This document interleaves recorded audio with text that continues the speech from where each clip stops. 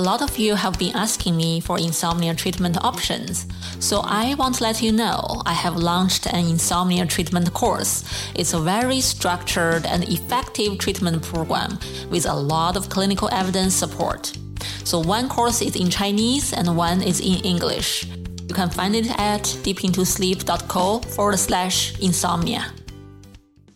Do you snore at night? Do you sleep a lot but still feel super tired during the day? If you have followed my podcast for a while, you possibly already know these are not normal. There's one type of sleep disorder called sleep apnea. Actually can harm our health much more than insomnia. So what is sleep apnea and how can we identify it and what we can do about it? Today, it's our huge honor to have Dr. Kamen Reimer to be with us.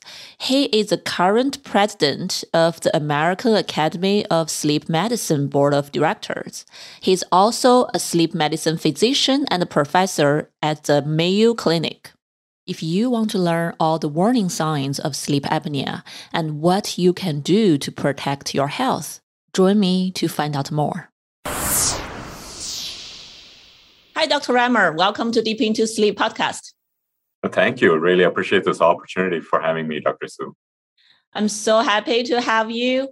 I know you're an expert in sleep medicine field, and I really want to know more from you about this common sleep problem we call sleep apnea. Because myself, I do have a severe family history of sleep apnea, which I have no idea of. I always thought snoring is normal until I started learning more about sleep. So I want to ask you more, like how common is sleep apnea? That's a very important question. Thank you for asking. Obstructive sleep apnea, as the name implies, there's an obstruction to the airflow from outside to the lungs. And the obstruction can be at the nose level, at the soft tissues at the back of the throat, or at the base of the tongue area. And when the obstruction happens in one or all of these three areas, then the airflow to the lung gets cut off, and that results in drop in oxygen saturation. And the oxygen level in the system tends to go down. The good part is the brain is smart enough to realize that this is not normal, and so it wakes up to open up the airway, and the oxygen level goes back up. But this process ends up repeating throughout the night in people with severe obstructive sleep apnea. And snoring, as you rightly point out, is one of the symptoms because when you have a little bit of narrowing of the upper airway, snoring can happen. If it narrows to the point that it completely closes up the airway, then you might develop obstructive sleep apnea. To your question about the prevalence of obstructive sleep apnea, how common it is, unfortunately, it's pretty common. About 8 to 14% of the population have obstructive sleep apnea. The unfortunate aspect related to this is many of them don't even realize they have sleep apnea. They are still undiagnosed at this particular stage. Snoring is one of the symptoms for obstructive sleep apnea. And so if somebody does snore, I wouldn't expect people to assume that that's normal because it could be a symptom of underlying sleep disordered breathing like obstructive sleep apnea. So how come there's so many people have no idea they have such a sleep disorder? Do they just think they sleep wonderfully? No, that's a good question. It's very possible that people, and I think we all know this, people end up assuming that snoring is normal when we know for sure that snoring is not normal because snoring, as we just talked about, usually happens because there's narrowing of the airway. And when you have narrowing of the airway, it creates turbulent flow when the air from outside tries to get to the lung. And this turbulence is usually what tends to produce snoring. When people do snore, in the good old days, I still remember people used to say, oh yeah, my kid snores, my dad snores, so that's why I'm snoring. And they assume that this is all normal and it's okay to snore. Now we know clearly that that's one of the symptoms of obstructive sleep apnea. The other possibility in terms of why it's undiagnosed is because people tend to normalize their symptoms. So one of the consequences of untreated obstructive sleep apnea is feeling tired, fatigued, sleepy during the daytime. So some people might end up taking naps during the daytime. Some people might accidentally doze off while reading a book, or even worse, while driving a car when they're waiting in front of a traffic light. When they tend to normalize these symptoms, then they don't tend to seek attention as one should be to figure out what's happening. The awareness of unintended consequences of not treating sleep apnea is not clearly understood. So, for example, when sleep apnea is not treated, it can lead to a higher risk of strokes, heart attacks, irregular heartbeat. And when people don't realize the importance of recognizing that and treating the sleep apnea, then they may not look to seek attention or to address the snoring or their underlying sleep apnea when it comes to that point. So I think these are some of the common reasons possibly why it's still not diagnosed. The other, from a provider perspective, a sleep medicine specialist who can diagnose sleep apnea, and the primary care providers where most of our patients tend to go to see as a first stage, many of them may not be completely educated or be completely aware of obstructive sleep apnea to ask their patients about sleep apnea too, or ask their patients about snoring, the quality of sleep. And then once they figure out that the patients might be at risk for sleep apnea, then they could potentially refer them for diagnosis. But if they don't have that awareness and our education related to looking for sleep apnea, then there's a possibility that sleep apnea could be missed as well too. Yeah, so sounds like knowing and understanding the knowledge, the symptoms can really help us to be more aware of what's happening to our body, to catch any warning signs, basically. Absolutely. I think you summarized it really well there. Thank you. So a lot of listeners may ask us, how can they catch some warning signs on their own, right? How do they know they may need to consider to consult with a sleep doctor or some specialist to understand whether they need a checkup? So I'll start off with something that we talked about as well, snoring.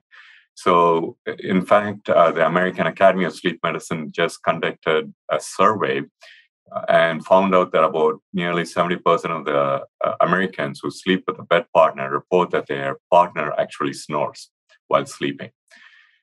Not everyone who snores has obstructive sleep apnea. Most, if not all, who have sleep apnea have snoring.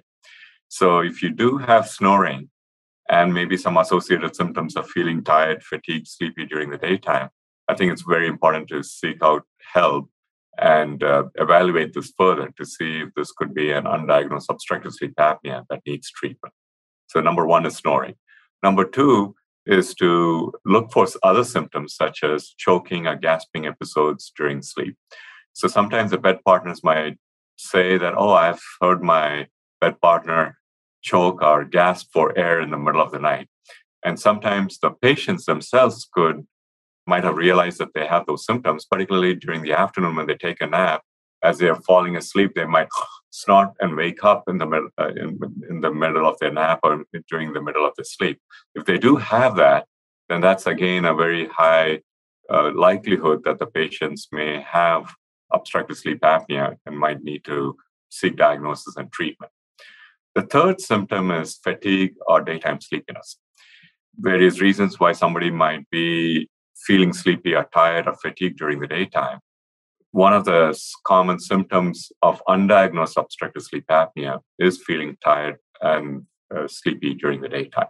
So if you have snoring along with that or gasping episodes along with daytime sleepiness and fatigue, maybe time to seek some help to see what's going on out there. Obesity, though not everyone who has obesity has obstructive sleep apnea, obesity is a big risk factor for sleep apnea. So if there is a person who has snoring and is also obese, then it's always a good idea to screen and check to see if that patient might be having obstructive sleep apnea. The other couple of signs to keep in mind are high blood pressure. So if somebody's taking medications for high blood pressure to control their blood pressure, and they also snore, then it might be a good idea to look for sleep apnea, because sometimes treating obstructive sleep apnea tends to help with that blood pressure control even better too.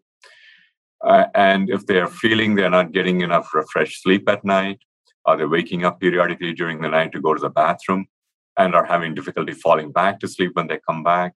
These are some of the other symptoms that this could represent an undiagnosed obstructive sleep apnea. So if you have any or all, some or all of these symptoms, it might be helpful to seek someone with expertise in sleep medicine to evaluate this further. Oh, wow. So these are wonderful, list, I think, checklist for our audience. They can go one by one. And sounds like they don't have to have all of this, right? If they have one of this or multiple of these symptoms, it should be a strong enough signal. Absolutely. I think you're right. For example, if you just have snoring alone and it's been getting worse, I think it's a good idea to get that checked out. Or if you have snoring and choking episodes, then you're very likely to have an undiagnosed sleep apnea. So you're absolutely right. If you go through the list and if you have one or more of those, it's a good idea to seek some help and see what's going on. Then actually there are a lot of audience ask me, they know I'm going to interview you. So want me ask you, how can they find a provider? Can they find a sleep center to really check this out? Can they just go to their primary care doctor, or how they can find a certified sleep doctor to really do some checkups? Yeah.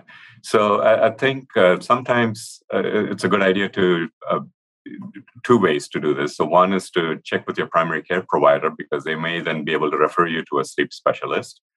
The second is directly seeking help with a sleep medicine specialist.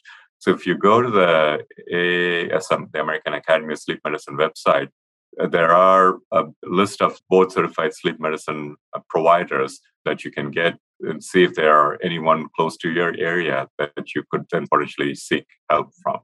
There are also more than 2,000 accredited sleep centers, sleep medicine facilities in the United States. And so there could be one close by you. And so they might have sleep medicine providers who can then help you to get this evaluated further too. Cool. Yeah, I will put all these websites to the show note. So people, when they listen to our conversation, it's easier for them to find those links. Sure. And the other point that I wanted to also quickly make, Dr. Shu, is there's also another website, and actually this might be more user-friendly for our patients and for folks who are listening, is sleepeducation.org. So sleepeducation.org. That also has a list of accredited sleep centers. One might be able to quickly find one closer to your area as well, too. Oh, great. So the sleep centers on that website, are they all certified by AASM board? That's right. Exactly. Great. Yeah. So that's very reliable information. It's like a Joint Commission certifying a hospital based on their quality and safety.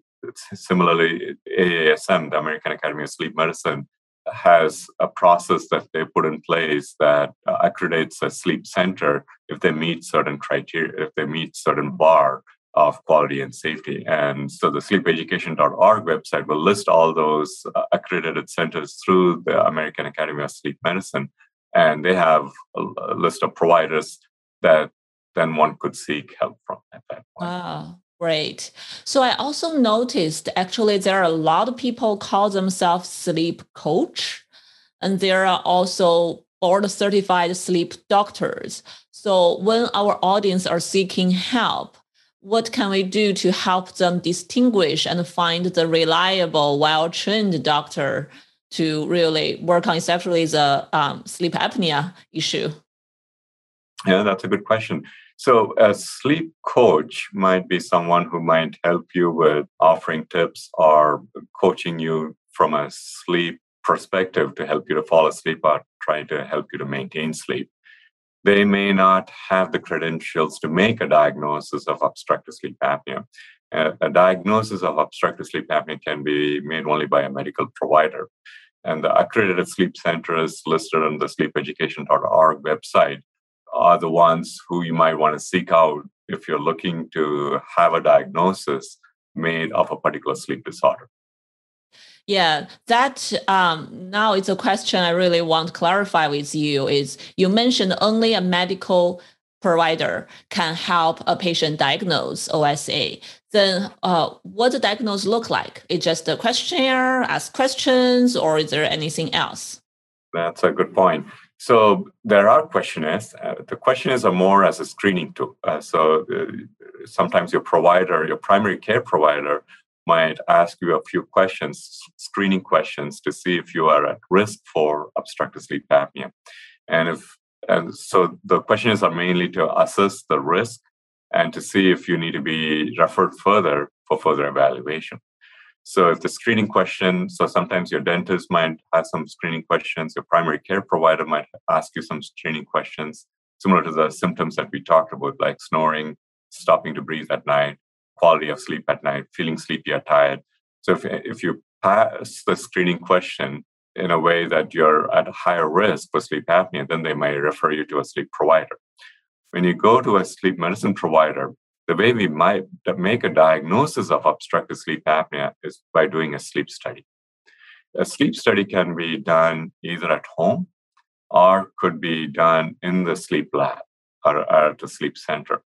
And the sleep medicine provider usually then makes that determination at that point to see if this is somebody is at higher risk for sleep apnea, and then decide whether this is a study that could be done at home to make a diagnosis, or does a patient need to spend a night in the sleep center or a sleep lab to make a diagnosis. So the sleep study is the way we make a formal diagnosis of obstructive sleep apnea. Sleep study, it sounds like something necessary for the diagnosis. Exactly. So if someone really worried about sleep study, I got parents really worry about sending their children into a sleep lab to do a sleep study. They want to know what does it look like? Will there be any danger to the children? Will there be any, radiation or something? So can you help us understand a little bit more of what that look like? Absolutely. The sleep study is very safe and there's no radiation exposure. Sleep studies have been done for more than 20, 30, 40 years now, and it's a very safe study to do. So when somebody has a sleep study done at the sleep lab or a sleep center, like when they do it for kids who are at risk for sleep apnea, we put electrodes to the scalp area so that we can record the electrical activity of the brain. And that helps us to figure out if the person is falling asleep and what's the quality of sleep when they fall asleep, is all things that we can track using the electrodes that's placed on the brain or on the scalp. The electrodes are usually, there's a gel that we put on that lets the electrode to stick to the scalp area, which can easily be washed out and removed the next day when somebody takes a shower. There are some wires and probes that are placed near the nostril area, near the mouth area, as well as some bells that are put around the chest and abdomen. And these are things that helps to monitor someone's breathing. And so that's how we can figure out if a patient is slowing down their breath or stopping to breathe altogether. These monitors in the nose, mouth, throat, chest, and abdomen area help us to use that information to make that determination whether somebody's slowing down or stopping breathing. We also put a probe on their finger, and this helps us to measure their oxygen level while they're sleeping. Similarly, we have a couple of electrodes placed on the chest to look at the EKG or the heart rhythm while somebody's sleeping. So all these things are, as you can see, are normally done when you go to visit a doctor. But when a sleep lab, we put these all together and try to monitor all the parameters while somebody's sleeping in the sleep center. So it's a very safe study, and there's always somebody monitoring and keeping a close eye on things while you're sleeping. So that way, if there's any trouble with the electrode coming off, or you have some issues that you want to talk about, you can always call the technician who's on call, who's monitoring the sleep study. They can come and help and rectify or clarify any questions that you might have at that point too. The sleep study that's done at home is something, there are different types of sleep studies now, which are portable ones, very easy to take it home, and you can do the study at home. These are a lot less intrusive, and when patients get this done at home, they are sleeping in their own bed, and they will have less monitors than when doing a sleep study in the sleep lab.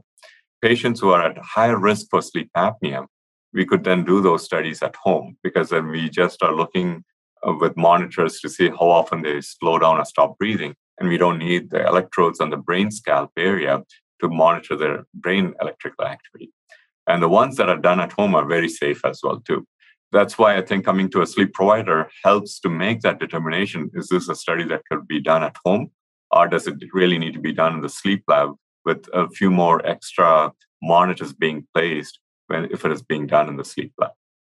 Great, great. I hope whoever are listening feel really eased right now that to know sleep study is very effective and very safe, and you can do it either in a sleep lab or at home. Exactly. And I know it's patients properly so still feel concerned in terms of wanting to sleep in the sleep lab because of a new environment. And plus, if electrodes are placed on you, it's not the best place to easily fall asleep. Some sleep medicine providers, depending on how you might feel about sleeping in a sleep center, might even sometimes offer the option of taking a sleeping aid so that you might be able to fall asleep easier in the sleep center or sleep lab. So that's an option that's also discussed with the sleep provider at the time when the determination is made of whether to do the sleep study in the sleep center or sleep lab at that point. Yeah, that's a good point, because I heard a lot of patients actually talking about what if they cannot sleep well in the sleep lab, then the result possibly going to be biased. It won't be able to reflect how they normally sleep. Exactly. So I think, and that's where it goes back to having that discussion with the sleep provider to make that determination. Because if one is looking for a diagnosis of a sleep disordered breathing, like obstructive sleep apnea, taking a sleeping pill shouldn't matter, because it's more important that one is sleeping with those electrodes on to figure out whether somebody's at risk for sleep apnea. However, if one is doing a sleep study in the sleep lab to make a different sleep disorder diagnosis or different sleep disorder like sleepwalking or seizure activity, in those situations, we may try to avoid giving a sleeping pill at that point. So it depends on the underlying reason why we are doing a sleep study. And if it's for sleep apnea diagnosis, taking a sleeping aid shouldn't affect the test results, because the main goal is to make sure somebody is able to sleep with those electrodes on to figure out what's happening from a sleep apnea perspective. Oh, wow. So sounds like sleep study can give us a lot of different data to diagnose different things. Exactly. Cool. So now, if someone is diagnosed, they meet the criteria to be clinically diagnosed as sleep apnea, then what are some common treatment options out there? So the most common treatment option is something called a CPAP, CPAP, and it stands for continuous positive airway pressure. So it's a machine that blows pressurized air, which comes through a hose, and people have to wear a mask so that that pressurized air can gently be pushed to the back of the throat while somebody's sleeping, so that it keeps the airways open. And thereby keeping the airway open, oxygen can get to the lungs, and the body can get the oxygen it needs. And so that's the most common option that's used for treating sleep apnea is CPAP, continuous positive airway pressure. There are other options to treat obstructive sleep apnea, and that's where having an open discussion with the sleep provider after making a diagnosis of obstructive sleep apnea comes into play. And the alternative options include positional therapy. Positional therapy is where, if on the sleep study we find out that the sleep apnea is worse on your back and gets better when the patient sleeps on their side, positional therapy could be used, where things like putting some backpack pillows or tennis balls, stitch their pajamas to the center of their back might be a couple of options that prevents people from accidentally turning onto their back and forces them to sleep on their side. So that's positional therapy to treat sleep apnea if it's predominantly worse on the back versus on their side. There's another option called oral appliance therapy. oral appliance therapy is like a mouth guard or a mouth splint that's made by a dentist or an orthodontist, tailored to fit the teeth and the mouth. And there's a screw in the front that's usually adjusted so that it gently pulls the lower jaw forward and that way pulls the tongue forward, opening up the space at the back of one's throat so that sleep apnea can be treated. Usually, oral appliances therapy is recommended for patients with mild or moderate sleep apnea who are unable to tolerate CPAP or clearly that they don't want to go with CPAP, then we may try an oral appliance therapy at that point. Surgery is another option, though we don't tend to offer that as a first-line therapy. Surgery is something that we consider if other modalities, treatment modalities to treat obstructive sleep apnea have not been successful. In addition to some of these clear-cut treatment options, there are a few other things that one could do that might help with mild sleep apnea or with snoring. This includes quitting smoking, because smoking causes inflammation of the upper airway and that causes swelling that can narrow the airways. So quitting smoking, avoiding alcohol. So alcohol tends to relax the upper airway muscles, and that tends to make sleep apnea or snoring worse. So avoiding alcohol would be another important measure to take. Some people might have allergies, and so taking a decongestant to open up the nose might also help in cases of snoring or mild sleep apnea too. So these are some of the other options, but the most common treatment option is still continuous positive airway pressure or CPAP. Oh, great to know. There are so many different things we can do. Okay. Exactly. And I think that's another good reason to seek treatment if you have any of the symptoms that we talked about earlier, because though CPAP is the most common and most often used treatment option, there are other things that we could look into if somebody is unable to use or unable to tolerate CPAP. Yeah, great. I also know there are some people, when they cannot tolerate CPAP, they start search online, try to find whatever way can help themselves, right? They don't want to see a doctor, they want to treat themselves.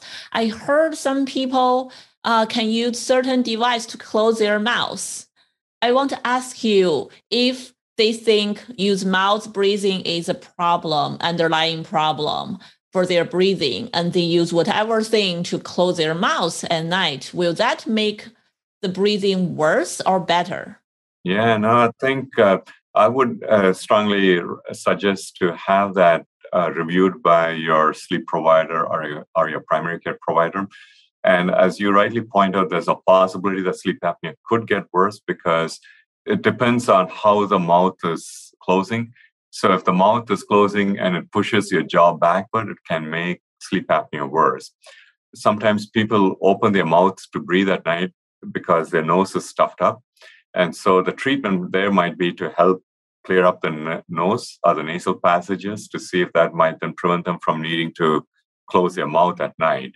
So before using a device to close their mouth to help with snoring or sleep apnea, I would definitely recommend talk to your sleep provider to make sure that that's an option to even consider doing in your particular situation, because it might make things worse. And it's a possibility that it could make things worse. So you may want to get that checked out before doing it. So when people use any of this internet methods, be cautious about it.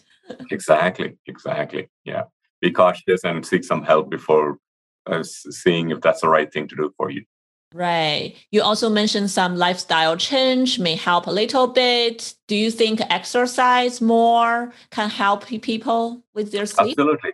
I think exercise is good overall in general for health, and I think it definitely helps for sleep apnea as well. Of course, if you have severe sleep apnea, exercise alone may not help. You may need CPAP in addition to exercise.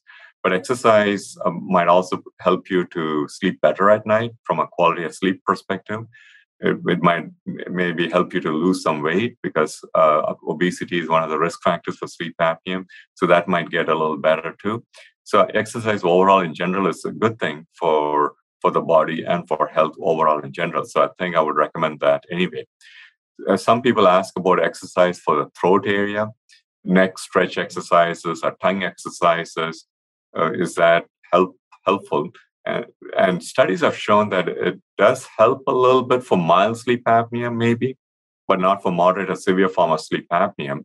So if you're doing exercise of the throat areas or tongue area specifically for sleep apnea, I think that's where I would suggest to make sure you talk to your sleep provider so that they could monitor you closely and see if the sleep apnea is getting better before and after doing exercise for a 1 to 3 month period.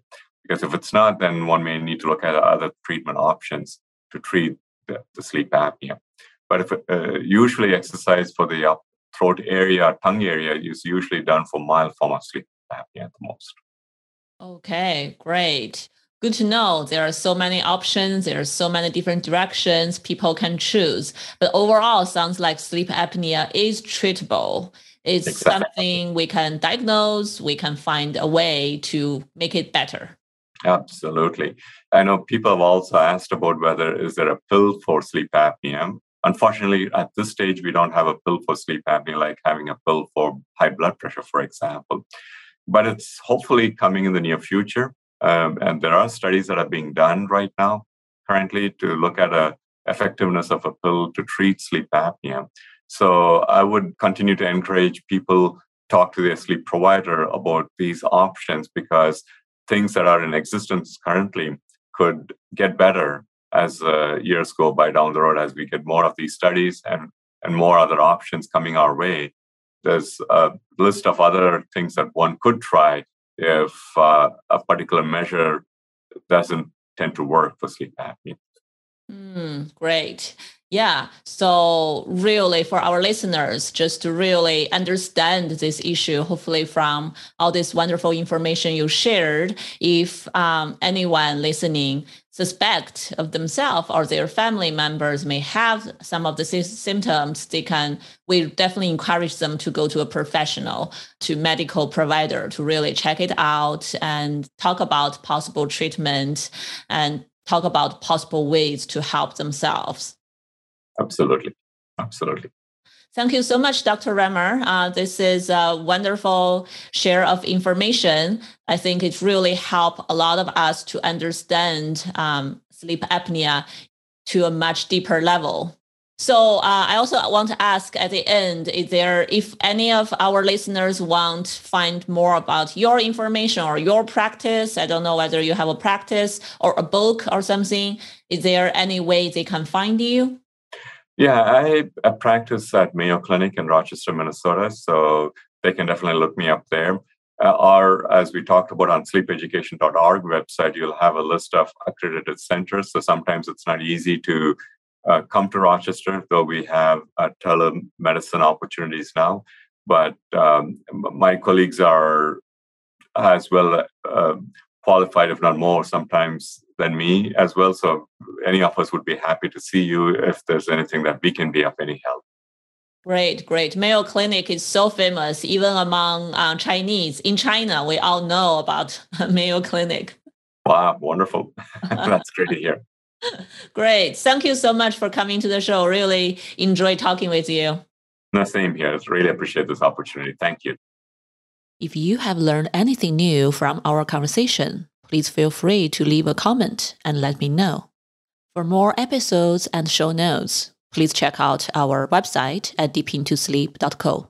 I have 2 recorded online courses to help you improve your sleep quality. You can find it on the same website. I have had so many great guests recently, so our podcast has been back to a weekly schedule. If you have any questions about sleep or any guests you want to have on my show, please feel free to email me and let me know. My email address is yishan@mindbodygarden.com. Thank you very much for listening. I'm your host, Dr. Yishan. I will see you next time. Sleep is an individual thing. We all sleep differently, and there is so much we can do to improve sleep quality. Keep hope and carry on. This podcast is for general informational purpose only and does not include the practice of medicine or other health professional services. Usage of the information we share is at the listener's own risk, and our content does not intend to be a substitute for any medical and professional services, diagnoses, and treatment. Please seek professional health services as needed.